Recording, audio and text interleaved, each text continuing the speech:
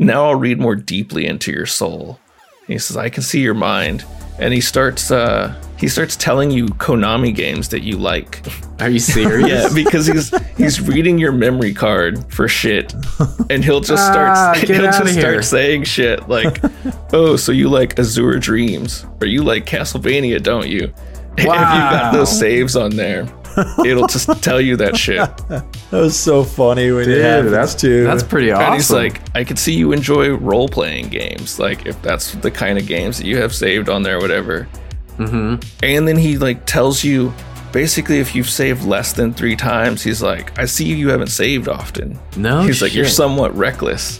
Or like, he'll say something else if you've gone over 3 saves, some shit about just like your play style. This is fucking brilliant. And he's like, dude. I can read you like an open book. That's why people love Kojima so much. Yeah, still great. From that area. That was and genius. then he's like, well, I'm going to show you my psychokinetic power, basically.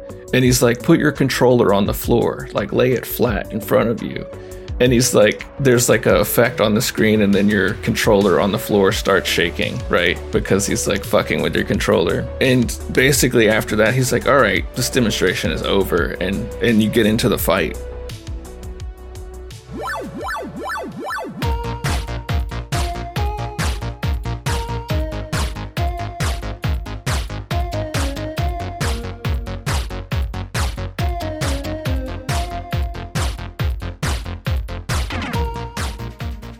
What's up? Welcome to Berries and Blades. Thanks for joining us for a casual conversation about video games. My name is Joseph, and I'm here with my friends Willie and Taylor, and we're just 3 regular guys who are terrified for what's to come in the month of September, but I digress. So what's going on this week? Oh, you must be referring to the time in which I ignore the rest of my life for Starfield. Yeah. I'm very fearful and excited about September, but yes. Nah, man, just been living it up, down all the AI holes, and ready to talk about some games. I've emerged. That's funny you use the word emerge, because that word has been on my mind lately because of this episode. A form of that word, at least. Interesting. Some Gears of Wars he's going to talk about today. Yeah, oh dang. Yeah, emergence. What about you, Willie? Man, I've been playing Final Fantasy VII, the remake, the last week, I guess. For real? So Barbara had started it a long time ago and picked it back up again recently. And then I think last weekend, maybe sometime last week or something like that, she was like, hey, I'm going to play this game. Do you want to help trade off or whatever whenever we get to bosses or whatever? So we've just been playing until we die and then handing off the controller and then doing the same thing. Nice. So we're pretty far into that right now. I think we got like 49 hours in or something. Oh, shit, nice. Man. That's probably about where I made it. That's such a good game. Such a good remake. It's beautiful. Yeah, it's definitely very beautiful. Dude, that first time you look up at the pizza pie in the sky. So cool. They really did a giant service to that game to bring it back like that and just make it feel like you're playing an absolutely brand new game. Same kind of core and feel. I haven't played anything new in the last couple of days, so let's jump into the episode. In today's episode, we're going to share thoughts about some of the boss fights we think are worth remembering. But there are no rules or guidelines, so it can pretty much be any kind of boss we can think of. It could be a tutorial boss, final boss, mid-game boss, mini-game boss. Also, we thought it was overwhelming trying to narrow down these options, so we'll probably do some more of these episodes in the future, since there are so many good boss fights to talk about, period. Anyway, Willie, you have a good boss fight you can kick things off with? Yeah, I think so. I think before I even get into that, I think we should preface this with a spoiler warning, because I don't think there's any way. I don't think there's any way we're going to get into this and not spoil some shit. Maybe we start by saying what game it's from, just to give people a second to shut it off real fast if they need to. Yeah, that sounds good. Good call. And for me, for my first one, I have a few in mind, but I was trying to figure out, do I want to do something that probably everyone has talked about before or not? And I probably will. I think I'm going to use one of the iconic ones. I'm going to leave it out there for this first round, though. And I'll say for my first one, I'm going to take something from Arkham City, the Mr. Freeze fight. Oh, yeah. Ooh, I don't know if anyone was thinking about that one, but I feel like that one's worth talking about. I feel like I don't remember enough about that fight. Yeah, same. I thought about it and then like had to go back and like watch it and think about some of the strategies and stuff in it. And I never played it on like the harder settings, but one of the coolest thing, the whole setup about it, is that you have to change your tactics in that entire fight because Mr. Freeze adapts to what you're doing. Okay. Arkham City, like the other Arkham games, uses a lot of stealth combat, right? Like you can just go straight up head to head with people and fight them, and you do that a lot.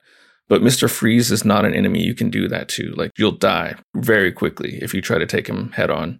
So you have to use stealth takedowns. But every time you use a stealth takedown, he closes off that avenue. So if you are hiding in the grates and take him out, you'll like pummel on him, drop him, he falls over, right? And then as he gets back up, you have to run away so he doesn't see you. And then he'll ice over the grates, so you can't use the grates anymore. He says all kinds of things, but I guess what happens early on in that fight is the Oracle calls in and tells you, oh, I hacked into his suit so you can like see what he's thinking or what his suit is telling him.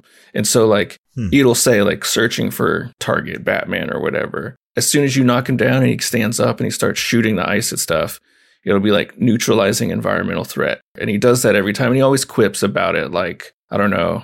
I think one of them I wrote down was like, I can evolve my practice. Can you? Or like, I will not allow you to do that again. Like he just says, he like just quips something very quickly after each one.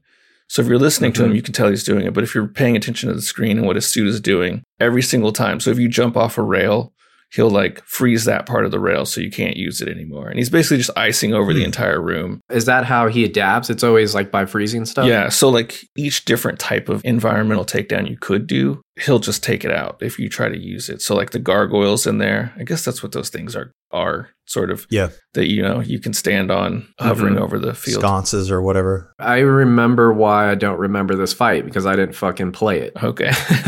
There you go. I think I saw some gameplay from it, but I was just watching back through a little piece of it. It was a pretty short fight, too. I mean, it was a main mission, but it wasn't. It was just like whenever you were meeting up with them. I think. Yeah. Again, I don't think I ever played it on one of the harder levels, like the harder settings, difficulty settings. But if you play it on more difficulty settings, you have to hit him more times, right? So you have to do more varied types of takedowns to take him out. Because you literally can't really get hits on him if you're not doing stealth takedowns. So sometimes you got to jump off the rail. Sometimes you got to come out the grate. Sometimes you got to be standing on the other side of the wall and jump through the glass. Sometimes you got to use your sticky bomb or whatever. Other times you got to use your, like, what is it? You have like this remote electrical charge that you can shoot at the wall. And it'll turn on this basically electromagnet on the wall to pull him towards it. But every time you do any of those takedowns, he'll cut off that route. So you can't do it again. So the harder the difficulty level, the more of like a mix-up game you have to play. Yeah. That's interesting. So you just can't straight up beat him down? No, every time. What does he do to keep you from doing that? I mean, he'll shoot you with his fucking freeze ray and shit. And he's also just got, I don't know what his other, if he has another weapon at that time that fucks you up. But like by doing stealth takedowns, you basically take down his defenses of his suit. And then you'll just like punch him a bunch of times until he falls over. And then as soon as he like, you'll hear his suit charging back up. And it says something like, it just says like reinitializing systems or something. And if you're not like out of his line of sight, he will just fuck you up. You're just not going to survive if you take too many of those hits quickly. And he's just got a lot of health. Interesting. Taylor, did you play that fight or fight Mr. Freeze? Yeah. Oh, yeah. Nice. That was actually one of the only Batman games that I completed out of that series. I think I played multiples and enjoyed them, but that one was the only one that I made it to the final boss and made it out. How's the voice acting for Mr. Freeze? It's good. And I wish I remembered who it was, and I just don't. I don't know right now, and I should have looked it up. Probably have that window open still somewhere. But it's good. I really like it. It's definitely like it plays into some of the same tropes you would see other places, right? Because the reason you're talking to Mr. Freeze at all is Joker has taken his wife and is holding her hostage. He's trying to get back to her or get her back. So he ends up turning on you to say basically like, if I can deliver you to the Joker, then like maybe I'll get my wife back. But you don't. You beat his ass. And then he's like, we need to get back at the Joker. It's kind of fucking ridiculous. Like you beat his ass and then he developed an antidote to what's going on with you and Joker in that game. So you go to check the safe where he just put it like 5 minutes ago before the fight, and it's gone. And he's like, Harley Quinn must have taken it. And we really got to get the Joker back. We need to go get that clown. You got to right what's been wronged to both of us. And it's like, you motherfucker. Oh, wow. We weren't doing I just did all this shit for you and came here, trusted you. You turned your back on me. And now you're like, oh, I need your help. We need to take this dude out. Dang. It's really well done. And that fight's just, it's definitely interesting just because, yeah, you have to vary your attacks up. I think that's what I remember, or the reason I remember people loving that boss fight was that you had to mix it up in that way. So it was the variety, I think, for the boss fight. That's cool, though. I like it. Like this, we were talking about AI before we started recording, and that's the first thing that popped in my head is like this AI learning for the boss that's just like shutting things down. Yeah, that's going to be terrifying when that happens. Yeah. We've only dealt with such rudimentary AI, and it's not even really AI to some extent. It's almost like a basic machine learning, I think, that's happening there with bosses, and it's so conditioned to, here's the last level, here's what's happening. Like, I am just terrified of the first game that it really has somebody, some monster or bad guy or whatever can come from anywhere at any time. Prey had aspects of that, where the scary things would go turn themselves into different items, but there was nothing that could move freely through the game or through the level. Dude, that would be sick. Wanted to. It would if be. If you could face like a really tough boss in a game, but where and when it happened was the thing that could change. I would want it to be totally randomized. Like, literally, you could start that level, come out of an elevator, and whoever it is, they're waiting for you and kills you right there on the spot. Imagine. Yeah, that would be. Anyways, how would you get around having the right equipment, the right skill set? I think that's it. The right level to fight like a really tough boss at basically any point in the game. You've seen how that's already a culture right now in streaming with streamers. You'll have people just facing impossible odds, and that's why people watch them, is because they do that, and sometimes they pull it off, or a lot of times they pull it off. They're like really extremely talented professional gamers, and they can make it happen. I think that there would be a desire for that for sure. People just like, hey, anything could happen right now. And once you started adding parameters in there, like, not only it was a big bad that was coming for you, like say it was the boss, maybe the boss could be anything. Maybe the boss could be one of 100 different things or 1,000, or maybe the boss is a generated thing that is based on some generation prompt that's like, I want you to be terrifying, absolutely horrifying. So you don't know if it's going to be a little girl that's like walking backwards with broken bones, or if it's going to be like a big like tentacle monster. And hell, it could adapt to you. Eventually, it'll say, hey, oh, this thing really scared them earlier, so let's do another one of these, but a variation. Or they didn't care about this at all, didn't bother them whatsoever, so don't make another one of those. Let's try one of these. And you're talking about a real scary thing that I'll probably would never be able to play. In fact, now the more I talk about it. I like the idea within reason. Because at least the kind of like changeling aspect of the boss being like things that are unexpected or generated on the spot is that I feel like quality gets sacrificed. Like it becomes a phasmophobia, where the graphics aren't great because it's not like a predefined, pre-rendered boss. Yeah. The quality could take a hit, but you would benefit from like, at least you were mentioning streaming, like the entertainment of that. People streaming that type of game online and their audience and followers staying entertained because of the reactions to the game. Absolutely. And that's one of those things where it's just going to have to come along. Like we've seen all the generative types of AI. We've seen them come so far. We're probably still a couple or a few years away from that. But it's crazy to think that even between now and then, there will be plenty of games. As soon as Steam starts allowing them on the store, the last I saw a week or two ago was that they were not allowing games that had any kind of like advanced AI or GPT or anything running in them. You know what I just thought about? Generative art projects. Mm-hmm. That could be a way they treated the bosses. So like it's a boss, but a boss you're expecting, but the generative part is like the weapon set or the move set. Like that's the thing that can be swapped out and like generated on the fly, but it's the same boss. So like maybe, it has like a fucking rocket launcher as an arm in one person's game, but then in another person's game, it's like a katana arm or some shit, which changes the gameplay. that kind of generation is a little bit more easy to manifest too, because it's more like NFT creation or something like that, where you've got kind of presets. These are all the heads. These are all the yeah. I feel like you can maintain more quality that way because it's not as sophisticated. And yeah, but there's also, I think that is for a better overall experience, whereas the other way is somebody like me would prefer. I want to see what kind of hellish ridiculousness that he can create. And that may be one of those things where maybe that's just one of the characters or bosses in the game. Is like, hey, I mean, you could really promote it on that. Like, we've got one thing in here that you're going to have to fight that is completely, how many people is that going to bring in? It's nothing. It's something you've never seen before.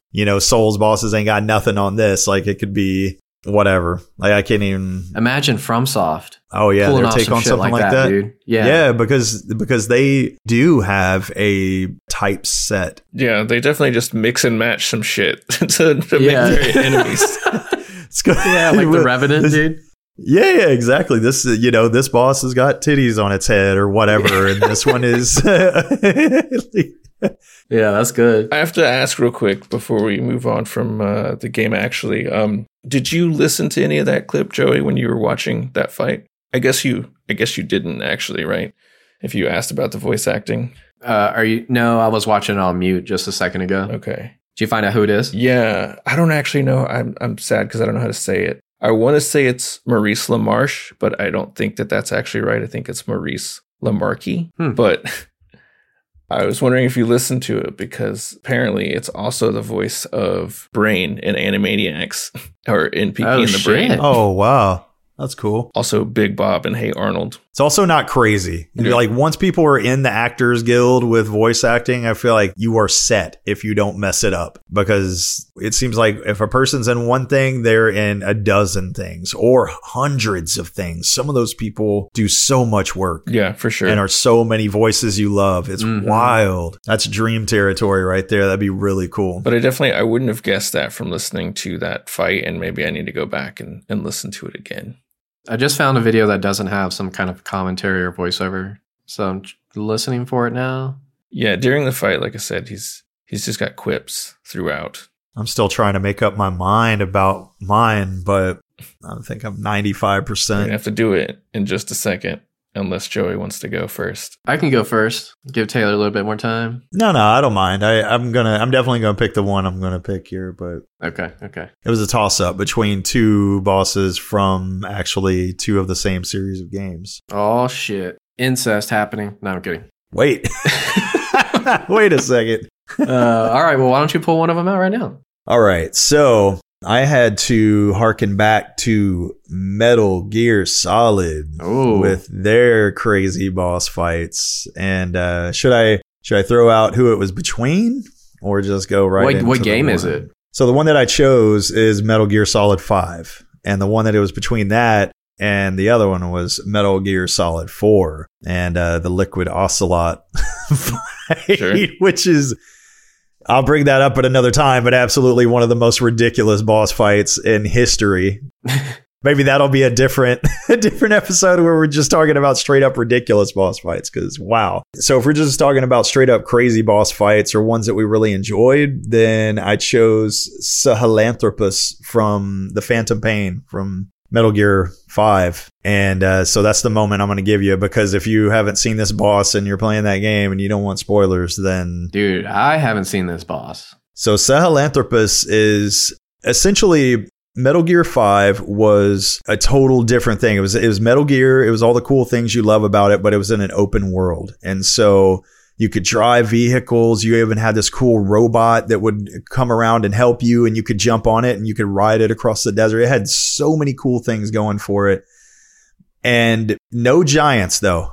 No giants until you get to maybe the 80% mark in the game. You're towards the end. And all of a sudden... you complete this mission that you're on, and this gigantic robot stands up, and it's the biggest boss I think I've ever seen in an open world game that I can think of for sure, because it is massive. Maybe 100 stories or what something. What is its name? Sahelanthropus. It's the most ridiculous name of a boss ever, too. And it's Basically, I don't even know what to type, dude, to find it. yeah, Sahel.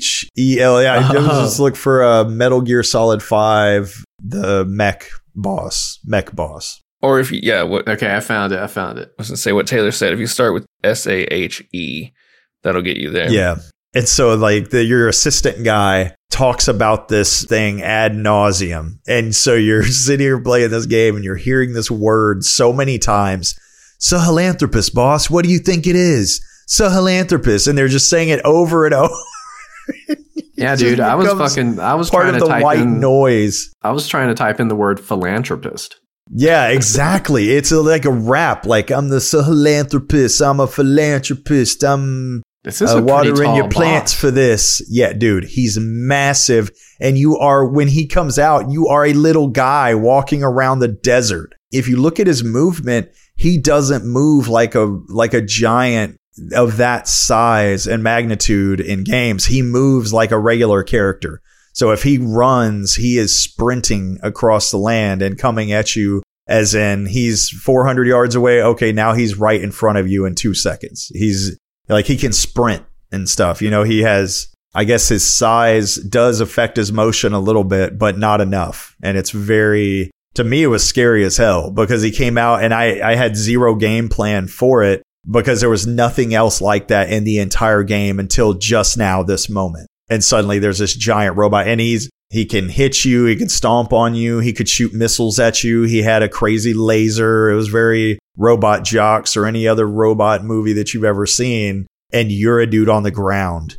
And so you have to kind of get your robot, ride that thing as fast as you can, go jump in tanks, do anything you can to kind of get weaponry to fight him. And almost everybody starting off is probably going to shoot at him all over, find out that he kills you real fast. But eventually you figure out that you have to blast on his legs and take out his weak points and things like that to bring him down. But he's just overwhelming at first because he's so big. He's so powerful. He can kill you with one hit. I believe a lot or most of his attacks, very much IRL style. Like you're not going to take a bunch of hits from something like that. But then again, you're not going to take more than one rocket to the face in IRL either. So Right. that was a really fun one for me. I saw somebody like trying to hide underneath a bridge or some type of like, I don't know, some type of bridge structure. Oh no, this is on their vehicle. Oh, maybe this is the mech part. Okay. There was a vast array of vehicles and stuff too on that game, which was really impressive. So many different vehicles you could drive. And so that set up for that boss fight too, to bam, let me go see what I can find and get in as fast as I can to start blasting on him.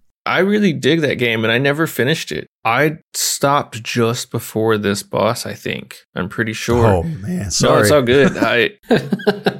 Maybe now you'll have a reason to get back in there. He's worth it. Because the thing is, Metal Gear, while it's always surprising, it's also never surprising because it could be anything, right? Yeah. Nothing is shocking because it's like, well, of course. And when you think about Metal Gear, you think there's going to be some sort of big Metal Gear-like structure. Even if this is like not the thing, like, you know, it's going to be something like this. Yeah. Could be static and just sitting there or could be moving. This was just the speed and everything of this one really alarmed me because when you see it come down, your immediate thought is, oh, okay, giant robot. I've seen a bunch of these. It's going to be slow. I've got some time. No, he is sprinting, coming right at you, knows you're there. That was the other thing that was so scary was that it wasn't like he was like, I'm a giant robot. Where's my little target? He looks right at you and starts trying to light you up. Like there's no question of where's the guy I need to get to. He knows. Okay, so what I thought was a bridge earlier was actually the missiles on top of the vehicle that this person jumped into. Okay, yeah. Yeah, that's what I'm saying is like some of these vehicles they have are insane. Just some of the most military vehicles you've ever seen with the rockets all on top. Dude, what is on its back? Like there's something extending like off of its side. I think that's its laser or something. It has maybe a railgun on it, what for sure. Yeah, there you go. I don't want to spoil anyone's picks, but this had me thinking about the fire giant in Elden Ring. Mm-hmm. Oh, yeah. In terms of like size, I wonder where these two stack up against each other, of like which one is the bigger, taller boss. They do feel pretty close. I wonder Wonder if there's a way to find those measurements. I might be trying to find that in a little bit. It seems like it, looking at how tall they are in the game. Yeah. That's pretty cool. This is pretty awesome. I have not played any of the later Metal Gear games. I feel like this would be 4 would be great too. You could probably enjoy any of them, just the third person and I don't know. They're very cool, and the humor and everything about them is very well done. But that one is kind of the culmination of all of it, and open world, and really adds some really neat elements to it. That if you're feeling more open worldy about it, then that one's a ton of fun. Interesting. And if not, then 4 would probably be really good for you because it's more linear, but still you get kind of a cool engine that's nice and smooth, quick, has good combat, and you get to see one of the most ridiculous final boss fights in history. So, is it the final games? It's the final boss fight in the game? And yeah, not this one. I'm talking about Ocelot. Oh, okay. So how difficult is this boss fight? If you know what to do, I don't think it's very difficult at all. It's mostly about avoiding it, just not getting destroyed. Exactly. Also, I hate to burst your bubble, but it looks like Elden Beast from Elden Ring. Oh, is the tallest? Might be bigger, yeah. And then Shadow of the Colossus, the Colossi is the biggest game. Okay. Yeah. And then number 2 is I'm not even gonna. Breath of the Wild is old Zelda, right? Yeah. Okay, so Dark Beast Ganon. Okay, yeah, I see that. Huh? Yeah, I forgot about that. In terms of size. I'm surprised Dead Space 3 is number 4 on the list. Huh. It really gets to be to that point of like, I can't remember. I've seen so many bosses that it's hard to remember most of them. Oh yeah, for sure. That's why I wasn't even trying to like squeeze in like my top of all time or favorite of all time. Yeah. I was just like, let me just choose some the few that come up immediately in my mind. Yeah, that's a good call. That I just remember enjoying. Yeah, that was a great way to do it too, because to try to quantify them all in a list and everything, that starts to get tedious and complex. This is a good way to do it. What'd you end up choosing for yours? The first one I'm going to talk about is General Rom from the original Gears of War, which is the final boss fight. So if you've never played Gears of War and you don't want to get spoiled on that, now's a good time to either fast forward or turn it off. But General Rom is... he's a locust. He's a drone, but he's a bad motherfucker.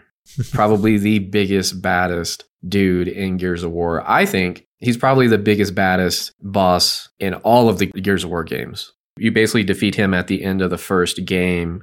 He does make a second appearance in a DLC for Gears of War 3 called Rom Shadow, which is fucking cool because you get to play as General Rom. Oh, wow. And like control the Krill and like send them after COG soldiers and stuff like that. And basically just like rip COG soldiers to shreds. But he is menacing, man. I think one of the most sinister looking bosses I can think of. And he's huge, man. He's 10 feet tall. So he's fucking towering over everybody, constantly picks up people with one hand and just kind of throws them around. And we're talking like COGs, like Dom and Marcus Phoenix. Like these are big fucking dudes. Yeah. They're probably like 300 plus pounds with all their armor on because they're pretty freaking jacked character designs to begin with. But you face off against him at the end of Gears of War on a train called Tyro Pillar. And he's basically at the head of the train guarding what's called the light mass bomb in the game. It's what the Gears are after to destroy all the Locust army that's underground. But Rom hijacked the train because I guess he knew they were coming for the bomb. So he hijacks the train. He's there guarding it. You have to fight your way through the train to get to him. And then once you get there, it's you and Dom. Like you play Marcus Phoenix, so it's you and Dom fighting against Rom. And then there's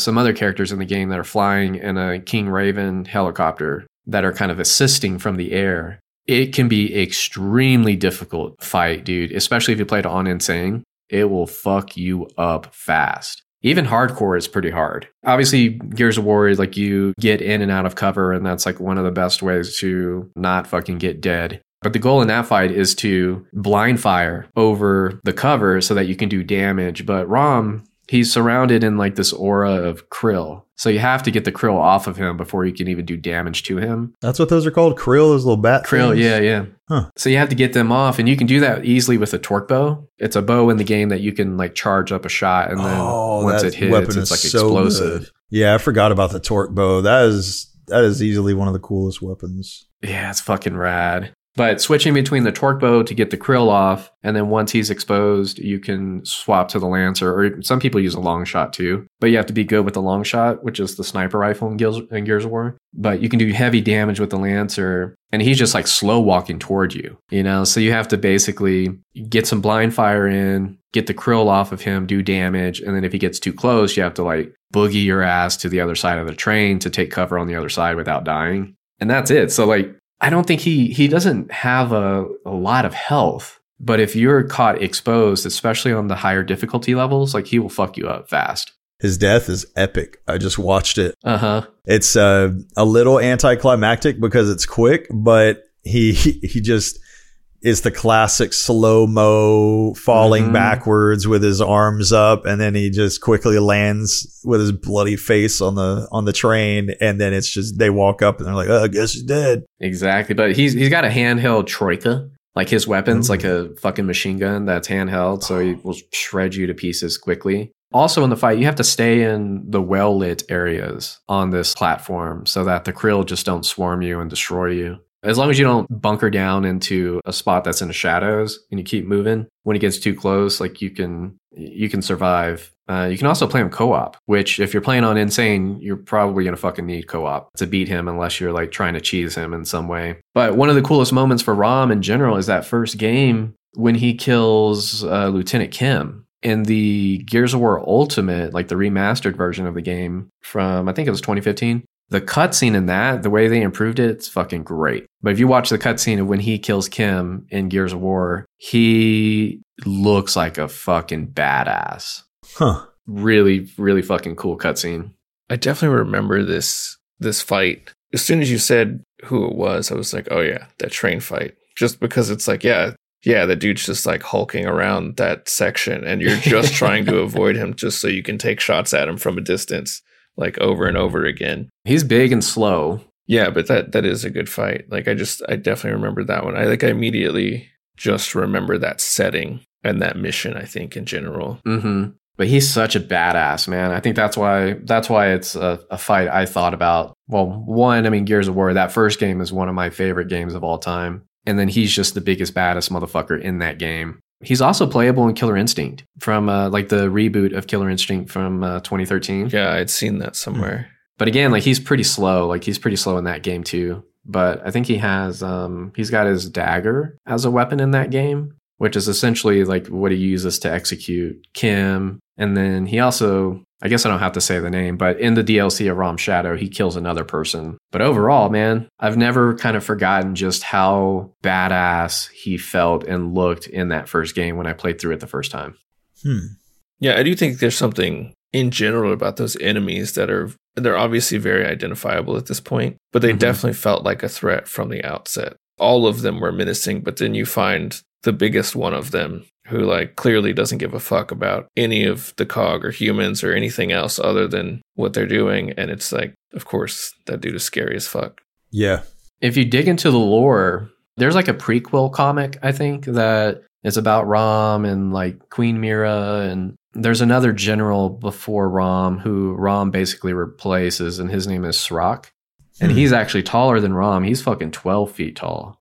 Oh, wow. But what happens in the comic is basically about how General Rom rises to the rank of High General and like takes over for Srok. I haven't read the comic, but I listened to some people kind of read through it and summarize it. But in general, the reason Rom, I think, is the most kick-ass boss is because he's smart. Like he's a tactician, a military tactician. And that's like basically how he kind of overthrows Srok and then ends up as High General. And then that's how we meet him in Gears of War.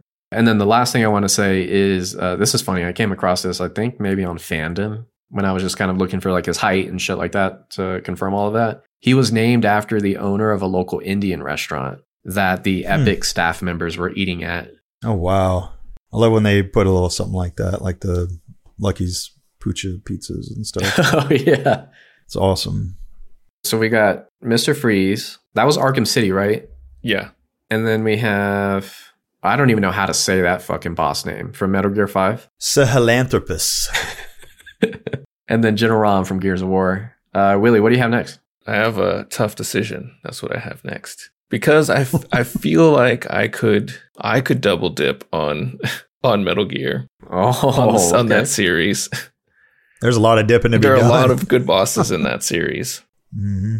I could also take something very similar to what you've just described in General Rom, but not in the same series. Not from Metal Gear or Gears? No, that just feels like it feels reminiscent of that.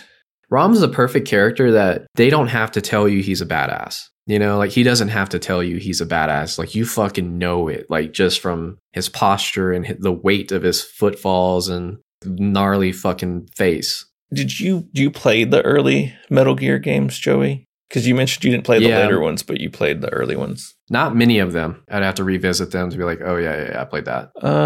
But if you're picking a boss from there, I probably wouldn't know it. That would be my guess. All right, I'm going to go with a boss from Metal Gear Solid. So the first one from PS1. So this is your chance to duck out if you don't want to know anything about this game. And this one's interesting, and I'll just get into it. This one's interesting just because it breaks the fourth wall.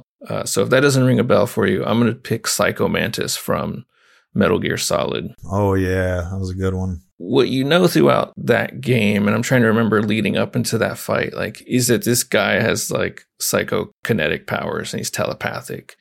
But right before you get to him, the person you're with, Meryl, starts acting strange. She like has a headache or something. And then suddenly she's like, we need to go, and like leads you into this office. And suddenly that game, all of the Metal Gear Solid games have some weird shit in them. So one of the weird things in this game is like she starts coming on to you. I think she like says like, make love to me, Snake, or some shit like that. And she's being mind controlled by Psycho Mantis. And the Colonel calls you on your, what is that thing called? Is your codex? Is that literally what's called? He calls you on the radio and is like, she's clearly not herself. Knock her out. She's being controlled or something. Like, don't use your weapon on her. So you have to knock her out first. And then Psycho Mantis reveals himself, or like you notice like he's there in optic camouflage, just like floating behind her, and has been mind controlling her like for the last couple minutes. So he was literally there behind her the whole time? Yeah, as you get into the office, he was like controlling her from inside the office, and then he's in there while you're talking. Okay. But then he goes on a rant like every villain in anything ever, and telling you like how awesome, hold me, Snake, how awesome he is. And he tells you like, I can read your every thought. Let me read your mind, sort of thing. And then he's like, no, I'll read your past, basically. And he starts like giving you a breakdown of things in one of the playthroughs that I watched. And I don't know how much of this changes. It definitely changes based on your play style in the game. It'll be like, you're a very methodical man, the kind that always kicks his tires before he leaves, and like you're a highly skilled warrior, well suited to stealth or some shit like that. And then Doug Stone. Yeah. And he's like, now I'll read more deeply into your soul. And he says, I can see your mind. And he starts telling you Konami games that you like.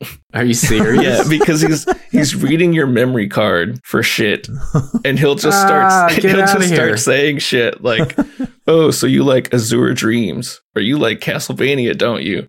Wow. If you've got those saves on there, it'll just tell you that shit. That was so funny when it happens too. That's pretty awesome. And he's like, I could see you enjoy role-playing games, like if that's the kind of games that you have saved on there, whatever. Mm-hmm. And then he like tells you basically if you've saved less than 3 times, he's like, I see you haven't saved often. No, he's like, you're somewhat reckless. Or like he'll say something else if you've gone over 3 saves, some shit about just like your play style. This is fucking brilliant. And he's like, dude. I can read you like an open book. That's why people love Kojima so much. Yeah, still great. From that area. That was and genius. Then he's like, well, I'm going to show you my psychokinetic power, basically. And he's like, put your controller on the floor, like lay it flat in front of you. And he's like, there's like a effect on the screen, and then your controller on the floor starts shaking, right? Because he's like fucking with your controller. And basically after that, he's like, all right, this demonstration is over. And you get into the fight. And the fight is almost impossible. If you just start fighting him, it doesn't, I think people have worked out the math, and I think it's like 1 in every 10 shots will hit him. Because he knows what you're doing. Like, he's like reading your fucking mind. If you die, I think it's if you die or die enough times, you'll get a call. Or no, if you call the colonel on the radio after having died enough times, or just call him enough times, he'll tell you that Psycho Mantis is reading your controller inputs. So you have to move the controller from port 1 to port 2 on the PlayStation. No way. So that he can't read your fucking controller inputs. That's wild. Crazy. Yeah. It's crazy. I forgot about that part. I think that's the best part. I feel like that's the iconic thing. Like, I feel like that line gets quoted a bunch, which is just like, plug your controller into controller port 2. It's the colonel telling you that shit. So here's the thing. If you don't do that and you die, you'll get another call from the colonel being like, is there something keeping you from moving the controller to controller port 2? And then, oh, wow. That's like the hurry up. What it's are you like, do you want to win? If you don't do that, then he and Naomi Hunter, who's also been on the radio the whole time, not the whole time, but throughout the game, they'll give you another way to defeat him. They'll be like, oh, the statues around the room, those are representations of him. Like, if you remove the leather wraps around the statues, like he'll see that, and he'll see like his scarred face, which he doesn't like. And like, maybe that'll distract him enough so that you can fight him. So then you have to go around the room, and I think there's like 3 or 6 statues. Like, I think there's like 3 on either side.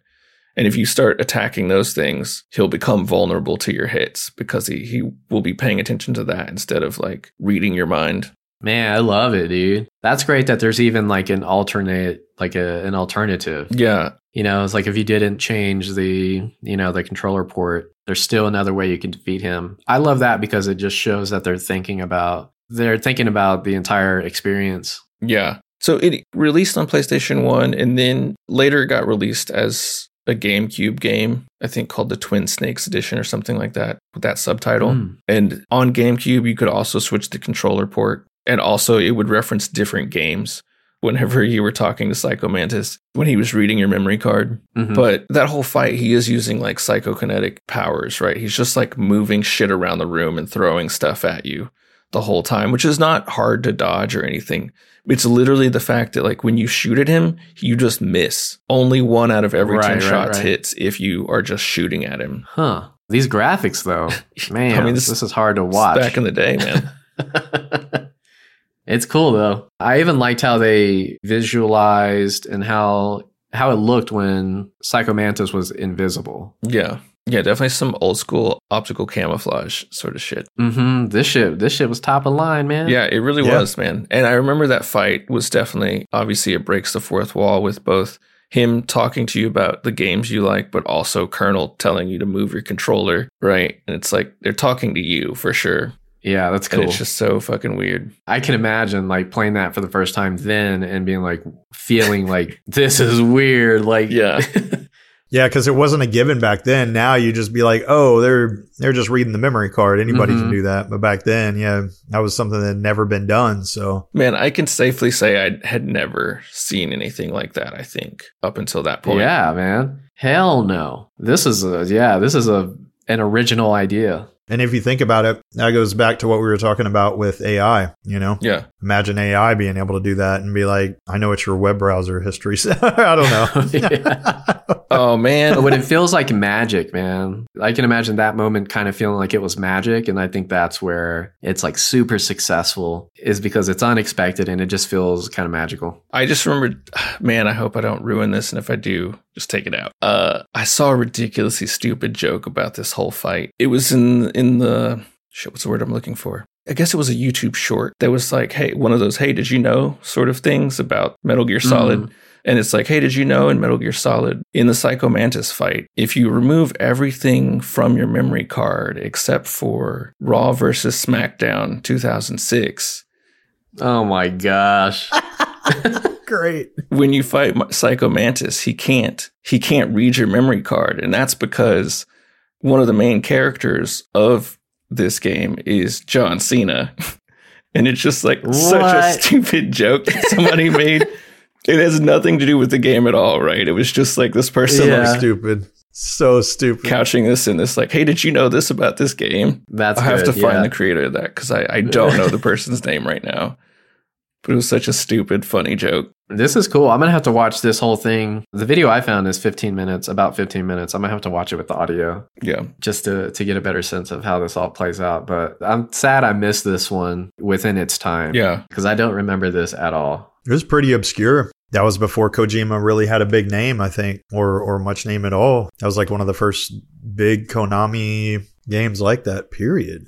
Is this the Metal Gear that introduced like the stealthing around and that had like the cones of like visibility and like where you could be seen and where you couldn't, and there was like a radar map and stuff like that? Is this the game, or am I thinking one that's older? This one definitely did it, but sure. I'm trying to think if the original Metal Gear on Nintendo had sort of that visibility cone stuff too, because I feel like it did and I can't remember. I can't place it. But this is definitely the first moment where you get that overhead camera situation that is like showing you all of that on the map, where you see the radar, you see them indicated on the radar and their cones of visibility, so you know where to stealth and where to like sneak past cameras or guards or whatever. Yeah, because it was like you could see the directions they were facing and knew of like whether or not, you know, you would be seen. Yeah. All right. Taylor, what do you have? Second boss fight. So second boss fight is... This is one that was more just like sticks in my mind because of trauma reasons, but the Elder Dragon from Dark Souls 2. I was wondering if something from Dark Souls or even Elden Ring, somebody would mention one of those today. It'd be hard not to, because there are so many good bosses in those, almost too many good bosses to even remember or recall a single one out of them, but yeah, that Elder Dragon was a different thing altogether, because you're fighting it on a giant floating platform that's just a huge square, and then the dragon takes up about half of that square. And then he has his moveset. One was a rolling fire that would take up about, 70% of the square. And he would turn around, whip his body, and that would be like another 70% of the square moving, or 80% was, all of it was literally just you having to escape him long enough for you and the squad to beat the hell out of him in the moments that you get to. In Souls, so many of the bosses, the big ones like that, your first tactic or eventual tactic will be get up under them and start swatting at their feet. But this guy would stomp you if you swatted at his feet, and he would stomp sometimes, and then most of the time, instead of stomping or with the stomping, he would do a fire move, which was just like rolling fire straight down and then fire rolls completely around him. I think the way I finally beat him was I discovered that you just had to go absolutely bonkers with your fire protection. You were like up in your fire protection and then using a fire ring and armor that was all OP against fire. And finally, you could kind of half battle him, but you still had to get lucky. I found a video. It's Ancient Dragon Boss. Oh, I'm sorry. Maybe that's it. Ancient Dragon. Okay, now I just started spitting fire, so I think I'm watching the right thing. It's like outside of a castle or something, like in the... I believe so. If it's platform. a big, and the platform doesn't look very big when the dragon is on there. And yeah, this is a big fucking dragon. That one basically made me quit the game twice. I was like, I'll never beat this guy. And it always is crazy because you'll see, like on this video I'm watching now, a guy's just beating him by himself. So it can be done. I think it's just one of those things where I don't like to resort to having to go online and look at all the techniques for a boss, specifically on the Souls games. And I don't know why. I like that. I like figuring out the puzzle of beating them as opposed to going and seeing the easy answer. So that was my approach to Elden Ring for sure. Yeah, and that can it makes it way harder because you don't have that information, the alpha context of do this, go here, be here when they're doing this, and then that helps. But sometimes I have to. I think for the dragon, I'm pretty sure I did. Like I eventually said, I've got to get past this dude or I'm never going to finish this game. Yeah. And finally looked it up. Finding a place to draw the line. Yeah, exactly. Because after quitting twice and then coming back to it, and The first comment on this YouTube video is pretty funny. It says, so basically the reward for beating this optional boss is the ability to beat another optional boss. That's very Souls-like. Yeah, that sounds about right. Willie, which Dark Souls games have you played? I think 2 is the only one that I've actually put in any time on, but I never made it to this part, right? Because this is a Dark Souls 2 thing, isn't it? Yep. I'm trying to remember, Taylor, you and I played a little bit of maybe 3 online together. Yep. But still, I think that's probably the only bit, and that's probably less than 10 hours, I would say, for sure. When we tried to play, and especially it was like that on 1, like I even convinced Mike to play, and he is not big into games like that, like fantasy games and stuff. It was too complex. Like they were too cute with the here's where you can join, here's how you can join, here's when you can join. And it led to a lot of attrition, I found, on those games where, okay, if you got left behind, your buddy either had to create a new character to come back and help you, or you just had to do it on your own. Whereas, well, Elden Ring, they finally gave up on that and went the right way and said, hey, let's let you play with your friends. And for the most part, let you do it as much as you want, where you wanted, when you wanted. And that was so smart, man. That was that era, Willie, when we tried to play together, and it was the same thing. There were just all these stipulations about when and how you could join. And that's all it takes to break you down, put one big hurdle up, is to tell you, oh, you've already beaten this boss. You can't come back and help your buddy beat it or whatever. And well, okay, I guess we're done with this game. So I found a second comment that is for people like me.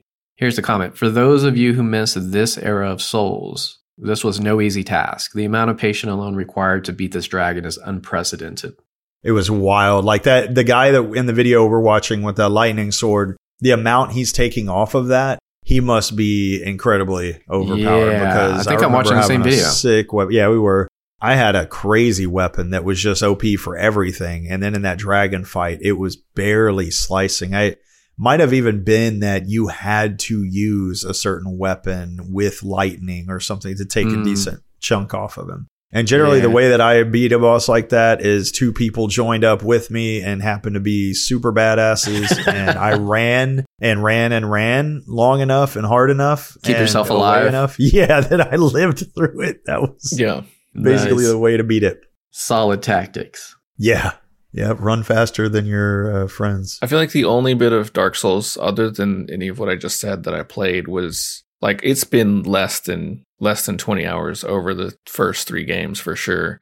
And I think in the first game, I might have played with Taylor at some point or watched Taylor play. Well, at some point, it was like super cheap or something. I think we all picked it up. You, me, and Mike may have actually been intending to play the first one. Just didn't work out that way.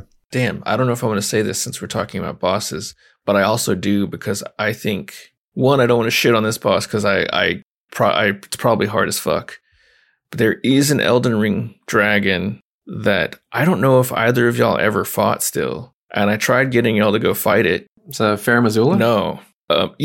There is one. The one in Farum Azula. Did y'all ever fight Dragon Lord Placidu Sax or whatever that fucking long ass name is? This is the one where you have to like go out and then like under something, right? Yeah, under and drop down onto a platform. We were going to play together. We were in one of y'all's games. I had already beaten it and I was like, we should go check out this boss. And we tried to go to it and we couldn't. Like as a multiplayer, you can't go to that boss together. That's right. Yep. Oh. And I was like, y'all got to come back to this spot at some point and go down there and fight this because this fucking cutscene is badass.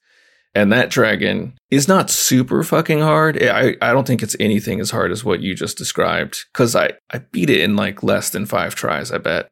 But it is just a badass fight. And the cinematic leading into that fight is cool as fuck. Yeah, that was me that we were playing together and we tried to do that. 5 tries, man. I feel like just being straight melee, I would get fucking smashed. Yeah. At that point, I probably had something Tish. What is that fucking summon? Oh, Black Knife Tish. Yeah, Black Knife Tish. I probably had them at that point, and I could wreck some shit with that. Yeah, that was a solid fucking summon. What were they called? Not Ashes War, but Spirit Ashes. Yeah. It's been so long. Maybe as like whenever we get Elden Ring DLC news, and then we all hop back into Elden Ring to get whipped back into shape and go and fight that boss. I forgot about it. Yeah, that's a good one, man. but it doesn't sound as hard as what you've described, because it sounds like a lot of people were just like, fuck this guy. Yeah, it was literally like, can you find the 10-foot square that you can live whenever he does his attack? And optional too, you're definitely like, fuck this guy. I don't even have to fucking fight this thing. Yeah, you got to go out of your way and talk shit to it. I just sent y'all a video in chat for my next boss fight. Oh, nice. So recent, I guess, within the past year that I played this boss fight, but it's from the game Celeste. Who knows, man? This could be the best platformer of all time. At least on my list. It is definitely skyrocketed to the top. The only thing that can really beat it out are games that I have like this real solid nostalgic connection to. You know, like Super Mario Bros. 3 or something. But this boss fight, are y'all there? Can y'all hear me? Yeah. Okay. I'm watching it right now. Y'all are both just like dead still. I was like, oh shit. Yeah, and I'm watching this, and it seems very difficult. Willie, did you make it to this point in the game? No, but I know this fight. I do already know what happens in this and have seen. Gotcha. So this is essentially at the end of chapter 6. I guess it's the last boss fight in the game, even though it's not at the end of the game. We could categorize the end of this game as a boss fight, maybe. Like where you're actually scaling the summit of Celeste, because that's fucking pretty difficult too. But this, I mean, the whole story has stuck with me in this game for sure. It's the perfect combination of a stellar platformer and the mechanics just working so smoothly. And it's just a great technical and mechanical execution of a platformer. And then you combine that with such a solid story that, I don't know, this is super memorable, the entire game, but this boss fight for sure. And it's memorable because it's a turning point in the story for Madeline, who's, you know, the main character in the game. And the entire game, she's basically being haunted by her inner self, essentially, which is represented through a character that is officially named Part of Me / or Part of You. But everybody in the, you know, the gaming community or Celeste fans call her Badeline. So it's like a mirror image of Madeline, and she's basically all the deep, dark stuff that's inside of you. You know, like your insecurities, loneliness, inadequacy, failure, hopelessness. That's everything that Badeline represents. And you fight her a few times, and she's primarily chasing you up until this point. This is the moment in the story where Madeline is like, I'm putting my foot down and I'm going to start facing Badeline, which is basically what this fight becomes. But it's fucking long. Dude, it's like 22 different like rooms in this chase. The speed of it is really interesting. Badeline, she's floating in the air looking like Medusa with her hair like blowing in the wind, and she shoots out these orbs and she has laser beams, and the way you get from room to room is basically getting across the room and then touching her, running into her, and then that advances the chase. Oh, so that's what was happening. I couldn't tell if she was punching her or hitting her with a sword or something. Okay, so you just have to tag her, basically. Yeah, you basically just kind of like run into her in any kind of way that you can get to her, and then that basically advances the chase. God, it looks hard. Like the person basically has to act immediately, because I could see how before very long at all, you'd have so many fireballs in the air or so many, you know, those and the laser or something. And it seems like it'd be really hard to maneuver and navigate around. You have to move fast, and then there's shit falling from the sky, you know, or falling from the ceiling that you're both using as platforms, but also avoiding because you can get crushed by them. Crazy. Then on top of that, you have the orbs and then laser beams that Badeline is shooting out. But it's awesome, man. This is the boss fight to like feel great about after completing. You know, like once you finally get through it. And I mean, it's nice because you can kind of take it at your own pace. Like you reach a new checkpoint every time you advance the screen. So it's not like you have to ever start this boss fight from over, because that would just be fucking okay. Yeah, that's exactly. I was like, there's no way I'd ever beat this. That's good. So you just start that place. Yeah, and it's perfect for this game, right? Which is essentially the way this game works, period. If you die, you restart on that screen immediately, and then you figure it out by trial and error. You die over and over again, but each time you die and come back, you're able to get a little bit further, or you realize what you did wrong, and then you can correct it, and that's eventually how you get through these stages, and essentially the entire game. Love this entire game and this boss fight in general, what it means to the game and like the story, but also the difficulty is what makes it great. That's a tough one. Don't get into it unless you're ready for a tough platformer. This video, if you're watching the same one, no deaths and then no assist mode turned on. Wild. Make it look easy. I mean, this is like speedrunner quality, like a speed run, quality run. Yeah, I think, like I said, I have played some of this game, but I don't remember how far in I am at the moment. But trying to get back into it was just such a pain in the ass because there's so many things that you have to do or learn how to do. Like it stacks on top of each other, getting each of those different like abilities and then learning how to perfect them to not fuck up, to, just get across the screen. Watching people speedrun it, it's amazing. Watching a gameplay like that where the person is just like quickly moving at a pace that you can barely keep up with and not hitting any of the shit on the wall or any of the shit that's falling or any of the stuff that's being shot at you the whole time. Mm-hmm. It's just ridiculous. Yeah, it's so fucking cool. I could definitely never imagine doing that in one try. I just don't think that's in me. I'm pretty sure. Yeah, it's like a serious amount of practice, dude. Yeah. Like, I don't even want to do that. Like, I'd rather spend time going back through and, like, playing the B-sides or going to collect the strawberries that I missed or I passed up or something. Yeah, that's a great pick. And I think we don't even have to spoil it, but I think thematically I like that boss fight and what it does represent to the rest of the game and that story. Such a key moment in the game. I mean, I guess it's like that is kind of spoilery. Yeah. But it doesn't change how impactful the story actually is. Right. Like when you play the game and you read the dialogue and you hear the characters, they're not really speaking the dialogue, they're just making sounds. But that emotion comes across and like it doesn't really change how impactful the story can be, even if you know what's going to happen. Yeah. I guess what I'm trying to say is play this fucking game because it's really, really good. Yeah, that's a good pick. The last thing I want to say before we wrap up is the one honorable mention, a boss fight I would have talked about today if it wouldn't have been a spoiler for Willie, is a boss fight in Ghost of Tsushima, which I won't even name. But Taylor, you got all the way through Ghost of Tsushima, right? No, sir. No, I made it to the third section. Okay, so it'd be a spoiler for both of you. Maybe it's already been spoiled, but we'll have to circle back around one day if you finish Ghost of Tsushima, because this boss fight, and it does happen to be at the end of the game, this boss fight is maybe the most memorable boss fight ever for me. That's cool. That's one of those games that I want to finish and I still haven't gone back to yet. I think at this point I'm just afraid to like try to pick it up in the middle of wherever I am and be like, can I even play this game anymore? I feel like Ghost of Tsushima is probably harder to pick up in the middle of than Celeste would be. Yeah. Just because there's fewer things to remember in Celeste. Like there's things to remember, but there's just not a lot of mechanics in the game versus all the stances in Ghost of Tsushima. I could see how that you could get fucked up pretty quickly. Yeah, I definitely had a couple of honorable mentions, but I think we can do this again. The other thing I'll say, just rather vaguely, I think the other thing that maybe this becomes something we talk about later is a lot of games that I play didn't have boss fights necessarily, but they had like iconic last stages that I was thinking about. And so it's like, well, I can't really count that, so I'm not going to say that. And there's definitely some that are spoilery for you, Joey, that I wouldn't say. But that's funny you mentioned that because that's exactly what I was talking about with Celeste. Yeah. Because there's like no real final in-game boss, but you go through like this fucking gauntlet of climbing Celeste to get to the summit. And it fits in that category perfectly. Yeah. I'll just shout out the one that I will say that, I would want to pull something from the Halo series, but I don't think any of those boss fights are necessarily that iconic. Mm-hmm. It was weird to see them in Halo 2. But I will say like the last sequence in Halo CE will always be like something that is special and iconic. Just the like warthog run at the end to like get off of the ring. Yeah, you're right. Like there's a lot to pull from. And I think we can definitely do more of these in the future just as we, either play more games or continue to think about which of those boss fights we have played have kind of stuck out for whatever reasons they did. Yeah, that'd be fun. Yeah. I'm down. Cool. Well, I guess that wraps up this episode.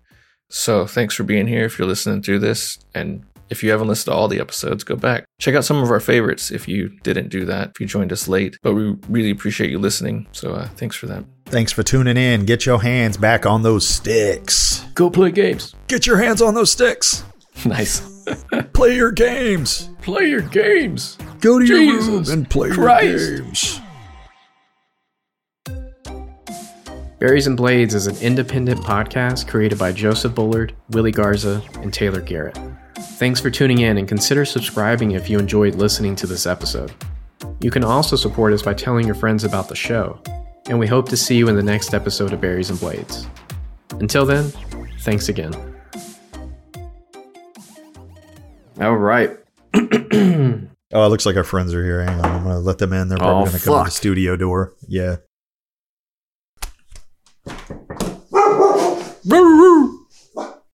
Are they coming in through there? Probably. So like basically the front door. The other door is like just next to it. Hey, Charlie. Boo. Okay. Boo. Okay.